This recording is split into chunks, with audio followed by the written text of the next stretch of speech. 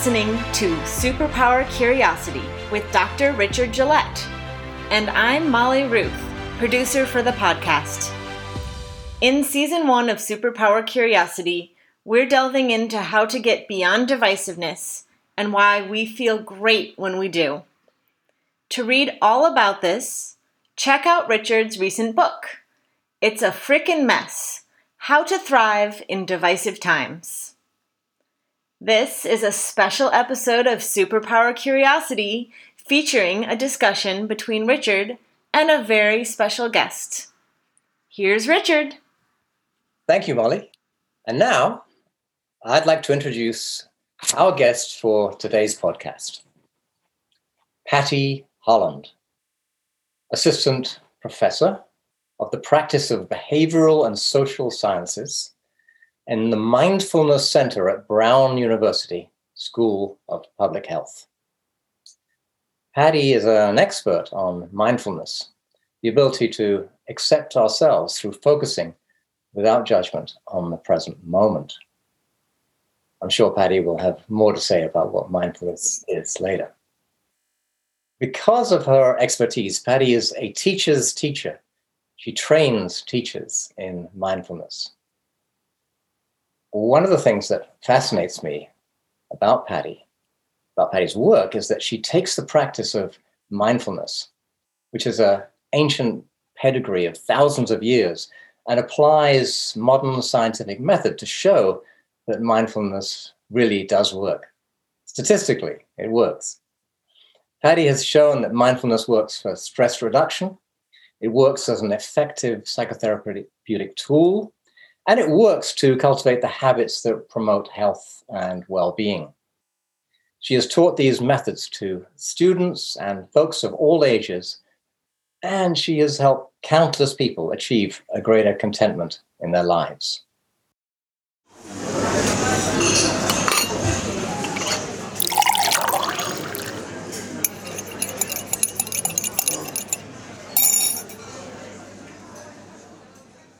So, welcome, Patti, to the CuriosiTea Room.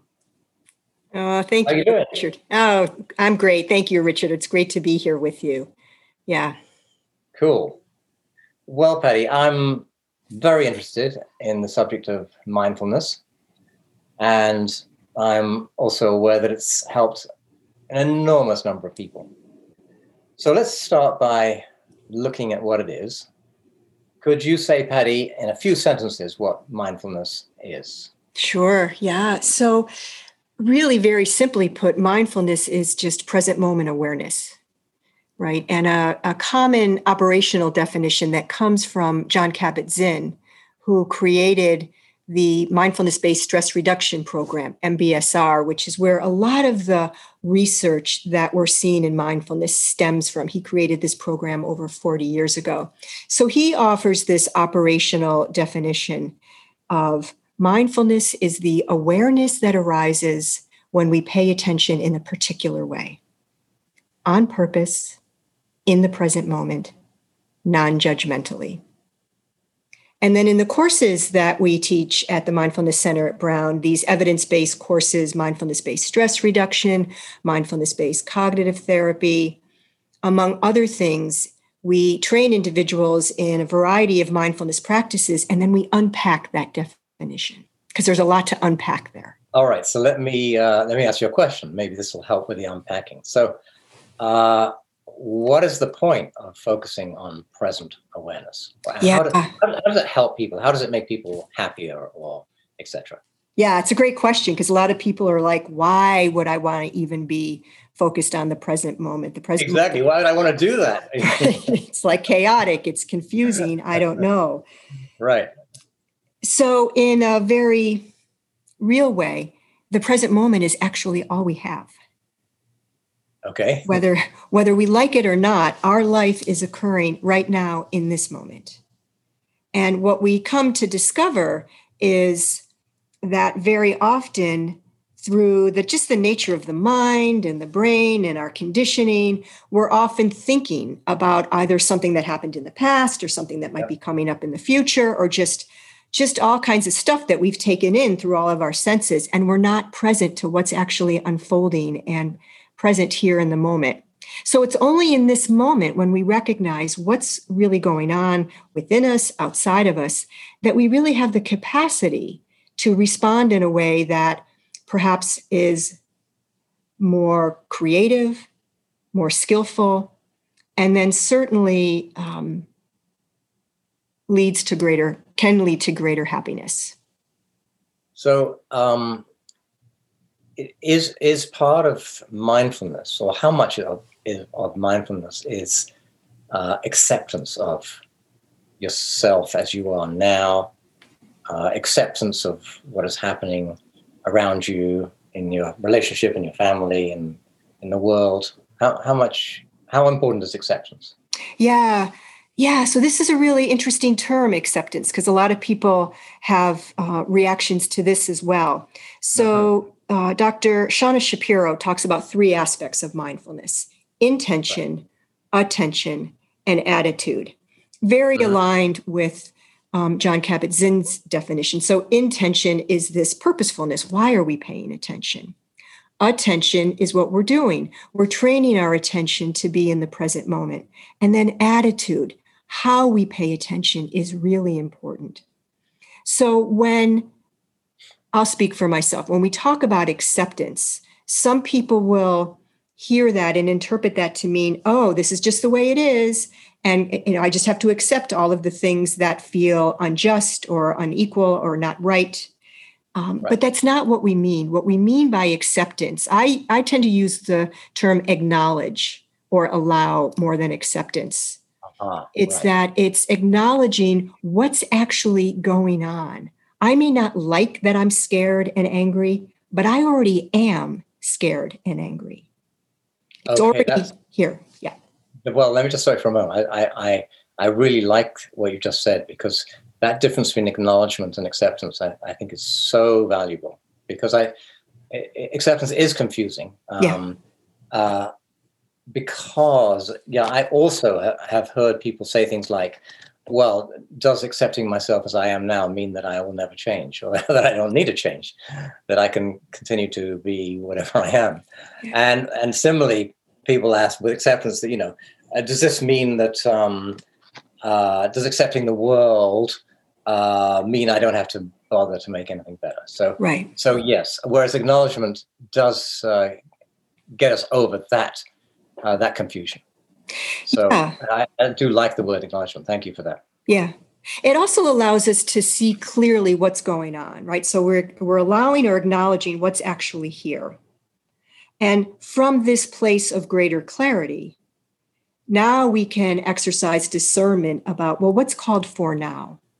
What's called for in terms of how I want to be, how I want to respond, and what action I might want to take. Right. I'm just thinking that if something happens that we don't like, and we acknowledge it, and accept it in the sense of, not accept it in the sense of I don't have to care and I can just be a lazy slob, but accept it in the sense of accepting that this is happening and that I have these feelings about what is happening. And I'm thinking that if we don't acknowledge it and don't accept it, then we have a reaction to what's happening without being aware of it. And often that reaction might be fear or anger. And then we might do things out of that fear or anger, which is not really in our own interest. Right. There's this formula that sometimes people use: pain plus resistance equals suffering. I like it. Yeah. So when we are resisting what's actually present, pushing it away, no, I don't want to acknowledge it, it can't be like this, no. However the resistance manifests and unfolds, that's creating a lot of distress. There's a teacher, Vijamela Birch, who works with pain, mindfulness and breath and pain. And I saw her give this talk one time and she did something that I really liked that relates to this. So we're audio, so people can't see this. But so just imagine me sitting here, and let's say the reality is I'm experiencing pain, and I'll start with physical pain. I used to have migraines. So let's say I'm experiencing a migraine. So that's real. That's what's happening right now, physiologically in my body. And so then what starts to happen is I don't want it to be happening because it's ruining my day and it makes me feel miserable. So then I start piling on like pillows. Oh, I don't want this to happen. Oh, this is really horrible. Oh, I'm never going to be, and I just start layering on with all of my thoughts and reactions to it. So then we're weighted down by all of that. Right. So mindfulness, when we're paying attention to our present moment experience, we have the opportunity to be like, oh, this thought, and maybe drop it. Oh, this thought. So the pain is still there. But now I have the opportunity maybe to relate to and manage the pain in a more skillful way. Yes. Well, I can so relate to this. I've seen it in so many times when working with clients, but also just to give a personal example. One after my sister died, this is many decades ago, I was grieving about this in a group, and I was, before doing that, I was aware of the pain because I was resisting the grief. Yeah. And when I fully went into the grief and was and I remember saying things like, why did you have to go? Why did you leave me? And just half in rage and half in sadness and half and also all and in love too. All those things at once. Yeah. And the amazing thing was that I was aware that in that moment of expression, I was not suffering. Mm. And there was a group of about 20 people. They were all crying, and I was crying. Yeah. It was actually very beautiful. Yeah. And it was not suffering because the feeling and the acceptance was fully there. And so it was such a powerful example to me. And I witnessed it so many times. But I hadn't actually heard that particular formula, which I think is awesome. Pain is the resistance with the pain that creates suffering. Yeah. Richard, what you just shared is so beautiful. And so I'm really curious because you had said in that moment, I was aware that I was not suffering. What were you aware of in that moment? I was in the present moment. I mean, I really was. I was in the moment of expressing all these feelings, and because I wasn't resisting them, I was open to whatever came up. And I remember in the middle of it, someone said something funny, and I was laughing, and then I was back crying, and it was just everything was just moving because it was. I hadn't thought of it, put it in these terms, but I was just there in the moment. Yeah. And there was no resistance. Right. And you're describing so beautifully what can happen when we're present to our moment-to-moment experience, right? So we can see that there's this ebb and flow of emotions. We can see that there's this, everything in our experience, there's this constant arising and lingering, shifting and changing, dissolving, giving way to something else, right? So we can see this, and there's movement.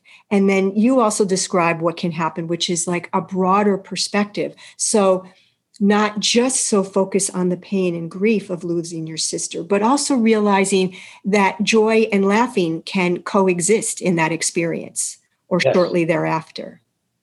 Yes. Yes. And I'm going to add to that also in this process of resisting the grief, which, by the way, I did for 10 years. Yeah.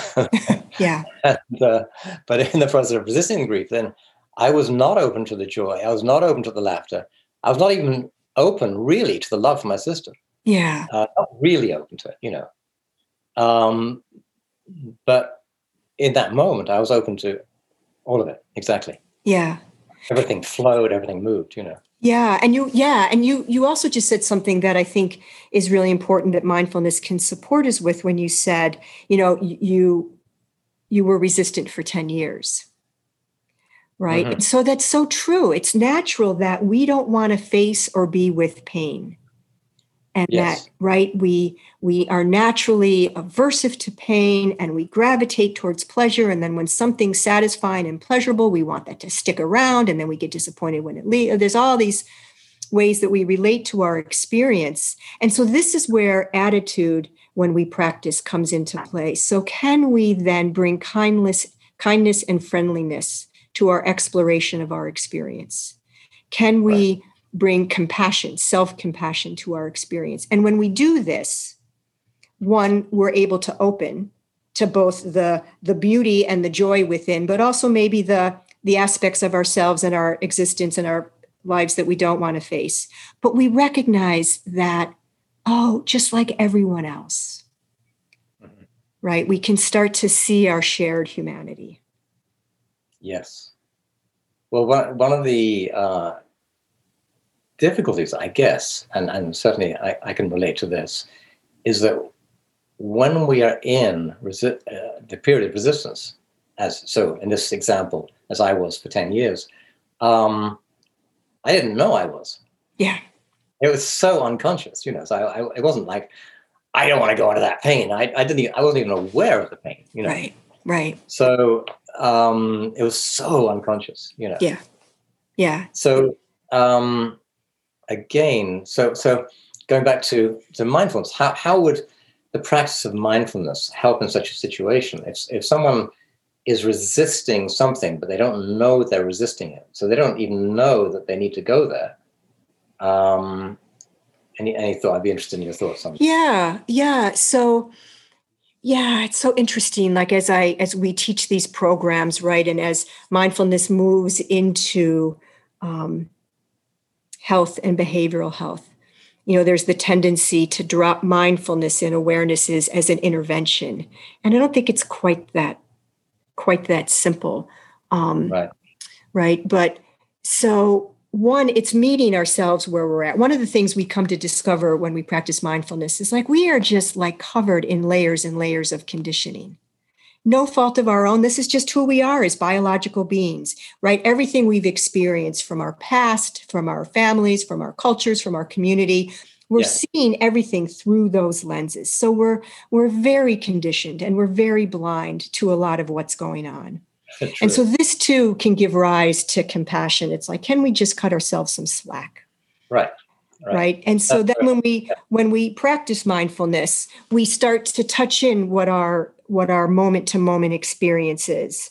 And when we do this with friendliness and kind curiosity towards our experience, we can make space for turning towards that which on some deep level we may be aware of, but we're not yet ready to look at or to be with. Well, you just remind me of something, because compassion for our conditioning, maybe that's extremely helpful on the political front. So in my last podcast episode, I read from my book on the subject, Protect Yourself from Divisive Influences in Party Politics. And I got fascinated by this subject because I noticed that I was pretty affected myself by party politics. There were times when I'd see something on TV that was upsetting or made me angry, and I'd wake up in the middle of the night with a burning question in my mind, like, how can these people do that? How can they sleep at night, right? And meanwhile, I know this. And meanwhile, I couldn't sleep because I was angrily questioning how can they sleep at night, right? So, how can mindfulness help in those situations? And maybe you've already just given me the clue to that, which is that if I have compassion for the conditioning, the incredible amount of conditioning that we have, then maybe that's helpful. And maybe you have some other things to add to that. What are your thoughts? Yeah, it's tough. This is tough because and I'll speak for myself personally. So how mindfulness has been helpful for me navigating these last number of years is really allowing me to reconnect with what's most important to me. And really, like, I want to live harmoniously as best I can. Right. I want to support and uplift.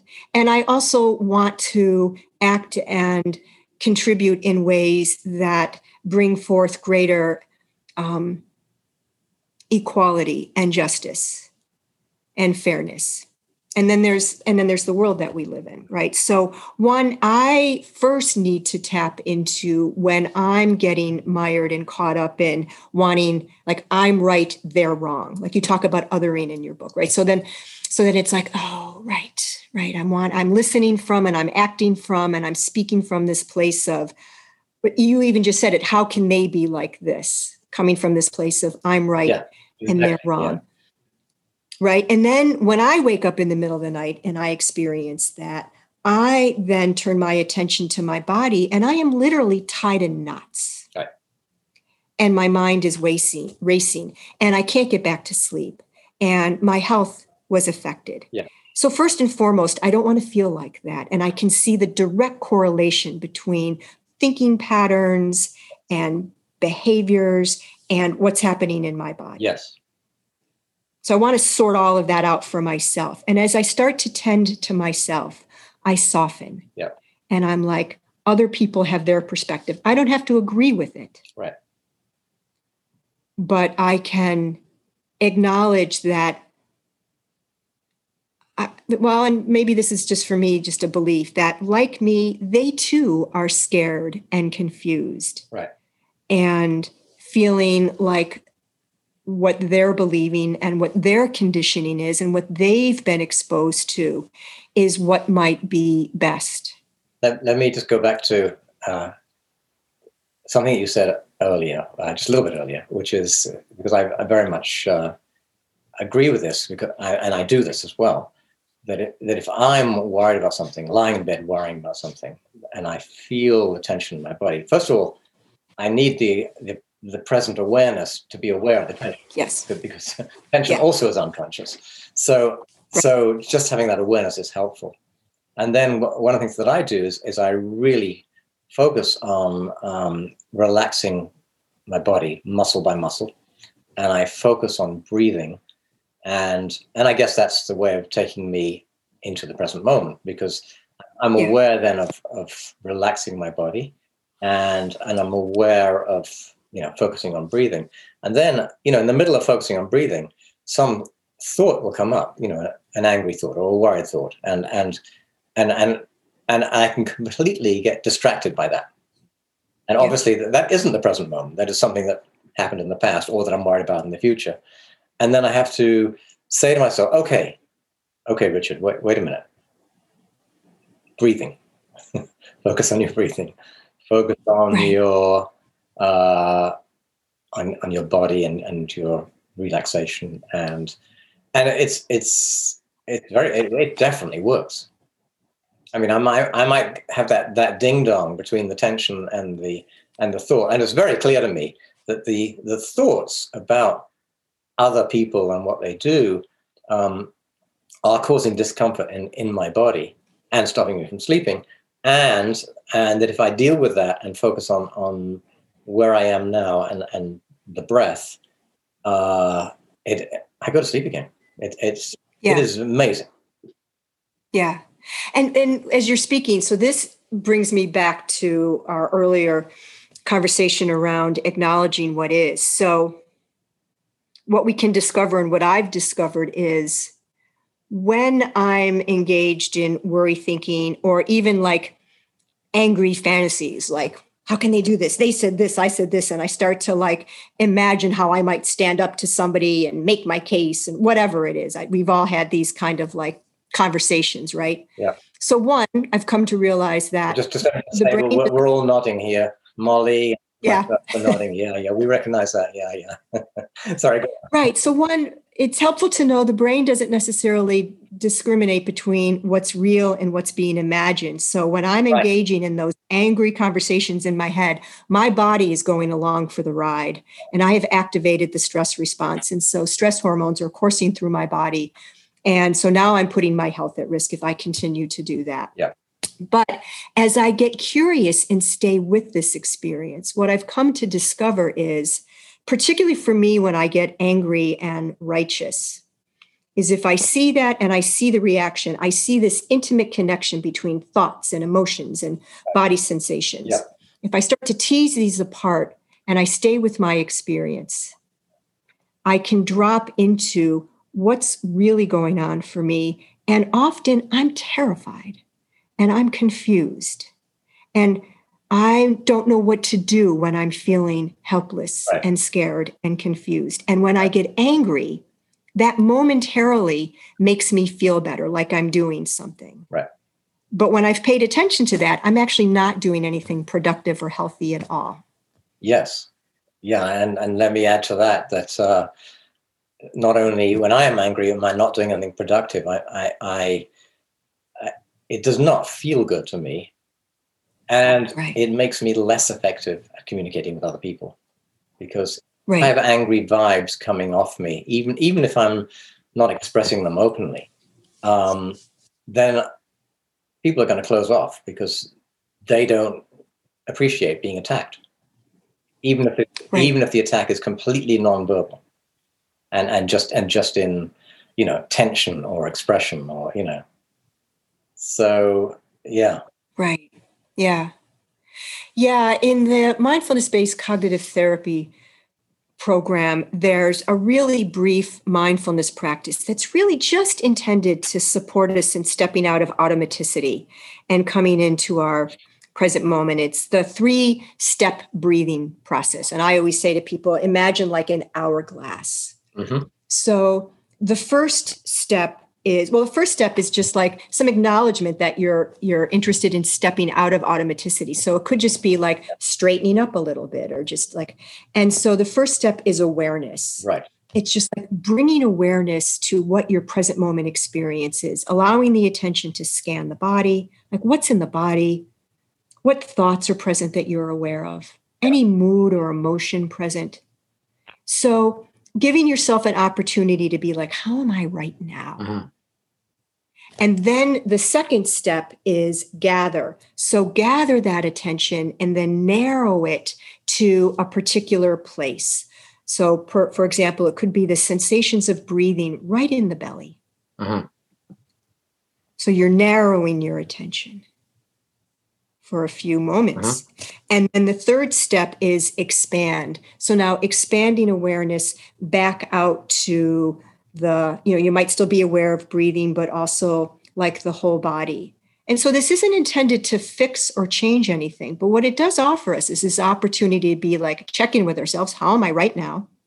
When we narrow, we kind of decenter or disengage a little bit from whatever might be going on, shifting our focus right to something very specific. And then we broaden and open back up. We've offered ourselves space and opportunity to be like, how do I want to be now? How do I want to respond in this moment? Right.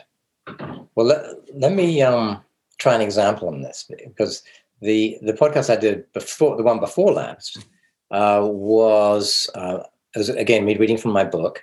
It's a freaking mess, and Driving Divisive Times. Yeah, it's a great book. Yeah, really helpful. Thank you. It was all about, this one was protect yourself from divisive influences in the media. And, I wrote about how the media gains audiences through riling our emotions and making us mad, manufactures money for media moguls. And it does. And one of my suggestions there was to stop imbibing divisive media, especially in the evenings before going to bed. So that clearly is helpful. But let's just use your example. How would you apply the 3 steps? Let's say I go to bed we'll go back to this example of waking up and feeling riled by something that's happened, which you learned about in the media, right?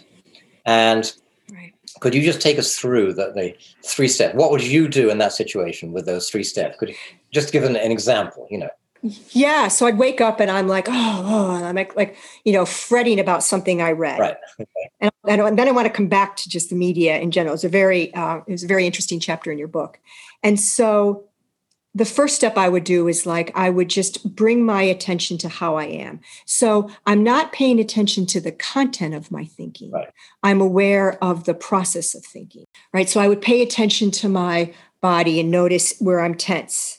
And then instead of hanging on to the narrative or the story that I'm telling myself, because that keeps it going, I would just be naming it. Oh, angry thoughts, frustrated thoughts. I would just be naming the fact that I'm thinking, and maybe I'll label them. Oh, mad, angry thoughts. I might be labeling my emotions. Right. So I'm in my experience, but I'm not aloof. I'm not dissociated from it, but I'm able to observe it in a way. Yes. Right. I'm taking a bit of an observational stance from it. So then this is all part of awareness, right? This is all part of it's all happening in awareness. Okay, that's good.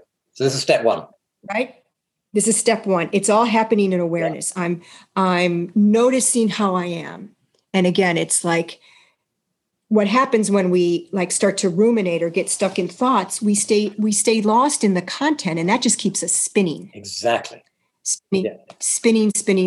So this is where practice comes in handy, right? Because it's not automatic. This is new for us. Yeah. So there has to be some interest in disengaging. So when I start saying thinking,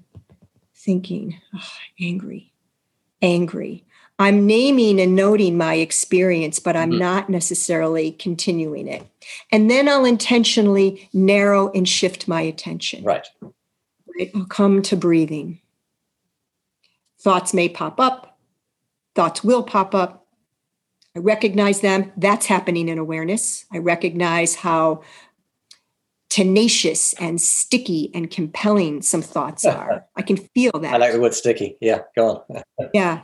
And then I bring I just, no matter, the practice is not just, people often think, when we practice mindfulness, I stop my mind. I get asked so many times, how can I stop my mind? It's impossible. What we say to people is just put that off on the table. That's not going to happen. Right. It is possible to relate differently to what's going on in our experience, though.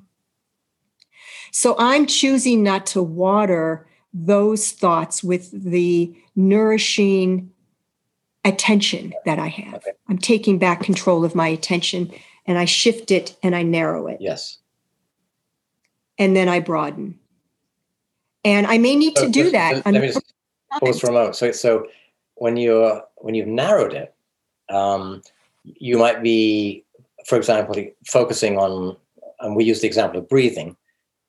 You might focus on a particular part of your body or your breath, or what can you give me an example? Anything. Yeah. Yeah. So it could be, one of the things that, in mindfulness, a common practice is awareness of breath. And there's much about the breath that's very nourishing, and breath related practices that are very helpful. And for many people and at different times, the breath is not neutral. Yep. And it's not comfortable. So it's not necessarily about the breath. Yep. It's about the attention and the attending.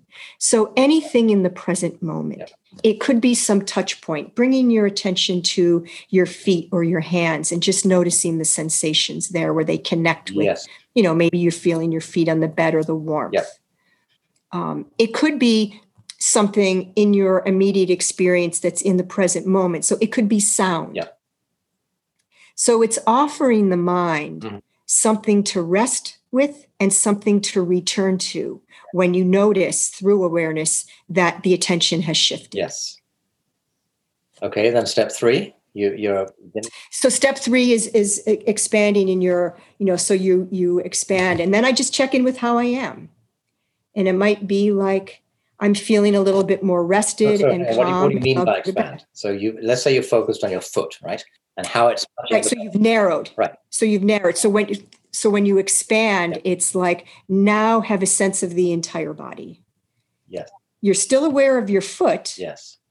But hold the entire body in awareness. So you're aware of head to toe, front and back, sides, the dimensionality of the body. Yep. So a bigger sense of awareness, and you're just like broadening. And if depending, you may want to open your eyes and just like not in a fixed stare, but just notice your surroundings, aware of the sound.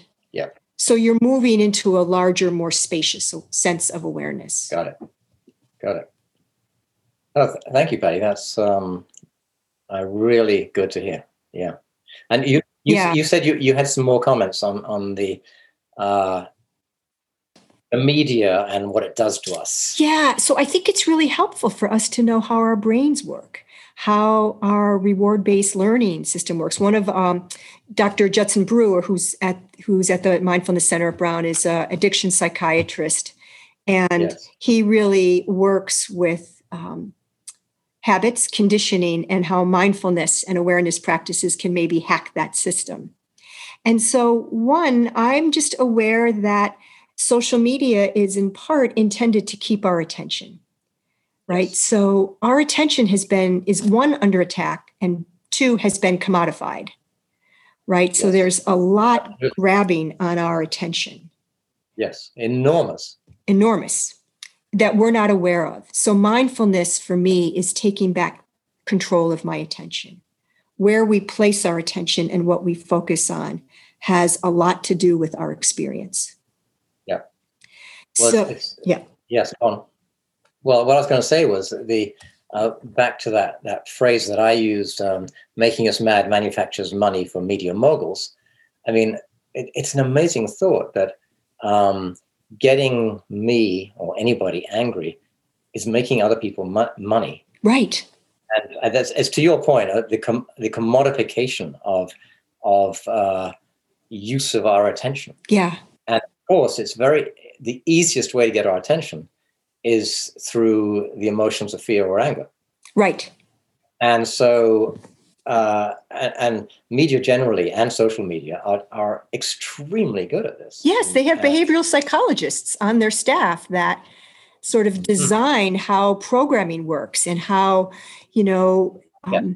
right? We can see how we like dip into just these glaring headlines, immediate reactivity. Amygdala is like setting off this danger, threat, right? Yeah. Now we're nervous. We need to keep coming back to see if it's been resolved. What else can we learn? What else do we know? And when we're not paying attention to it, we're doing that reactively. But when we're like, wait a minute, this is making me feel worse, I'm going to stop. Right. Yes. And so you mentioned the amygdala and that the whole emotional circuitry of the brain. And it's just an interesting point. I know you're very well aware of this, that once that emotional circuitry is going, then we are switched off from our higher intelligence. Right. And our ability to discern what's best. So right. Well, I heard someone once describe it as the brain has evolved and the prefrontal cortex is the most evolutionary part of the brain, came online last, right? Our executive functions, our reasoning. So last evolved, first offline. And when it goes offline, we're left with just emotional reactivity, responding to our more primitive aspects of the brain that really has served us very well in terms of keeping us safe and detecting threat. But, when it's 3:00 in the morning and I'm reading some social media feed, I can turn that off. I just wrote down that phrase. I love that. Last evolved, first offline. That's so true. Oh boy. Well, okay. So another question about the media. So one of the things that also riles people in terms of this, there's how much media they consume. There's not consuming media late at night. But the third point is avoiding. These are points that I deal with in the book. Avoiding reading or seeing or imbibing in any way divisive media. And that is tough because people are, and we will all get very attached to the kinds of media we like. Right. And we're also attracted to the drama of anger and fear and how terrible these other people are. And so Do you have any thoughts about how mindfulness might be helpful in helping someone choose a less divisive medium through which to understand what is happening in this world? Yeah. So, really, when we're practicing mindfulness, we're cultivating self-awareness, right? So Yeah. we're cultivating self-awareness. And in doing that, as we engage in formal practice and informal practice, we're gaining and strengthening our capacity for attention control, this capacity to aim and direct and sustain and shift intentionally our attention. And we're also gaining capacity for emotion regulation. Right. Yeah. And I prefer to think of that more as emotional responsiveness. We're not intending to be like emotionless and cut off from our feelings. We're human beings and we want rich emotional lives. But we also want to be able to both express and relate to emotions in a way that feels more aligned with how and who we want to be. Yes. So again, coming back to our experience, when we can just, if we're curious about this, we can be like, we can pay attention to how we're reacting to the different media that we're just making an experiment. It's like roll up your sleeves, put on your lab coat, and become a scientist of your own reactivity. So it's like when I read some news feed that holds different views than me, and I can experience myself getting all riled up. Right. I get curious about that because it's like, why am I seeking this experience? What's, and it because it can feel very good. I can get mad, right? I can discharge this energy, my fear and my anxiety and my frustration. And it's like, well, this isn't how I want to feel. And then when I read news that really aligns with me, I'm like, I feel all good. It's like, yes. And I can also pay attention to how I'm like, we're right, they're wrong. So I intentionally created a practice for myself where I would try to identify like 3 news sources, one that I was clearly aligned with, one that I was not, and one that felt neutral.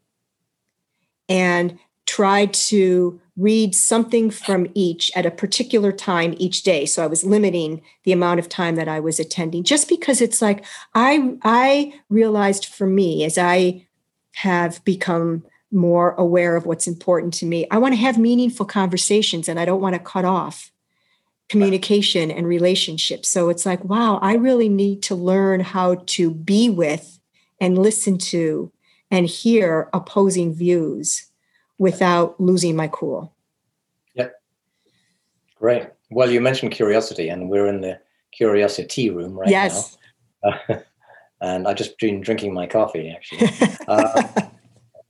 Anyway, I find this very fascinating, and I think so helpful, so helpful. I got one final question for you, and that is this. Actually, you've partly answered this already, but so it's a personal question. Can you say one thing, big or small, that has changed for you personally as a result of your lifelong study of mindfulness? One thing. There's many, but yeah, I just choose one. Yeah. What I will say is I feel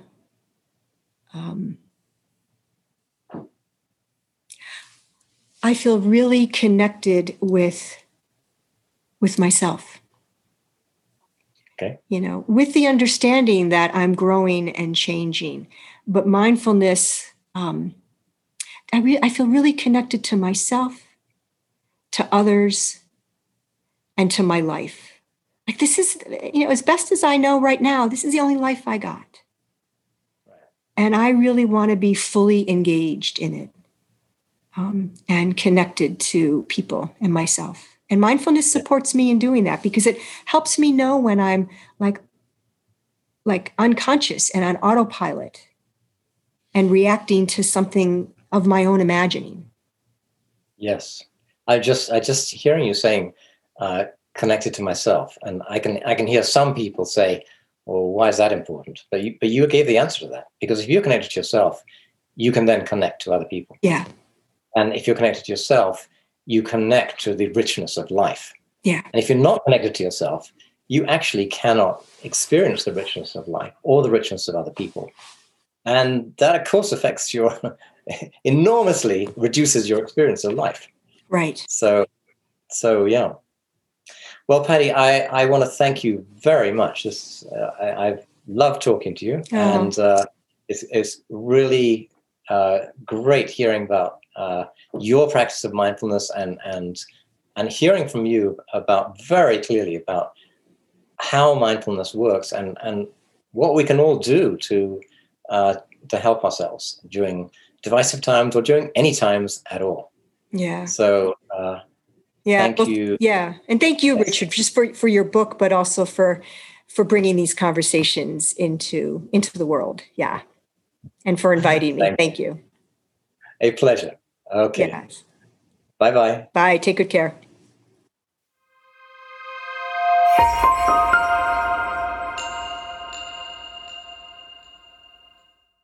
Thanks for joining us in the CuriosiTea Room on this episode of Superpower Curiosity with Dr. Richard Gillett, featuring Patti Holland.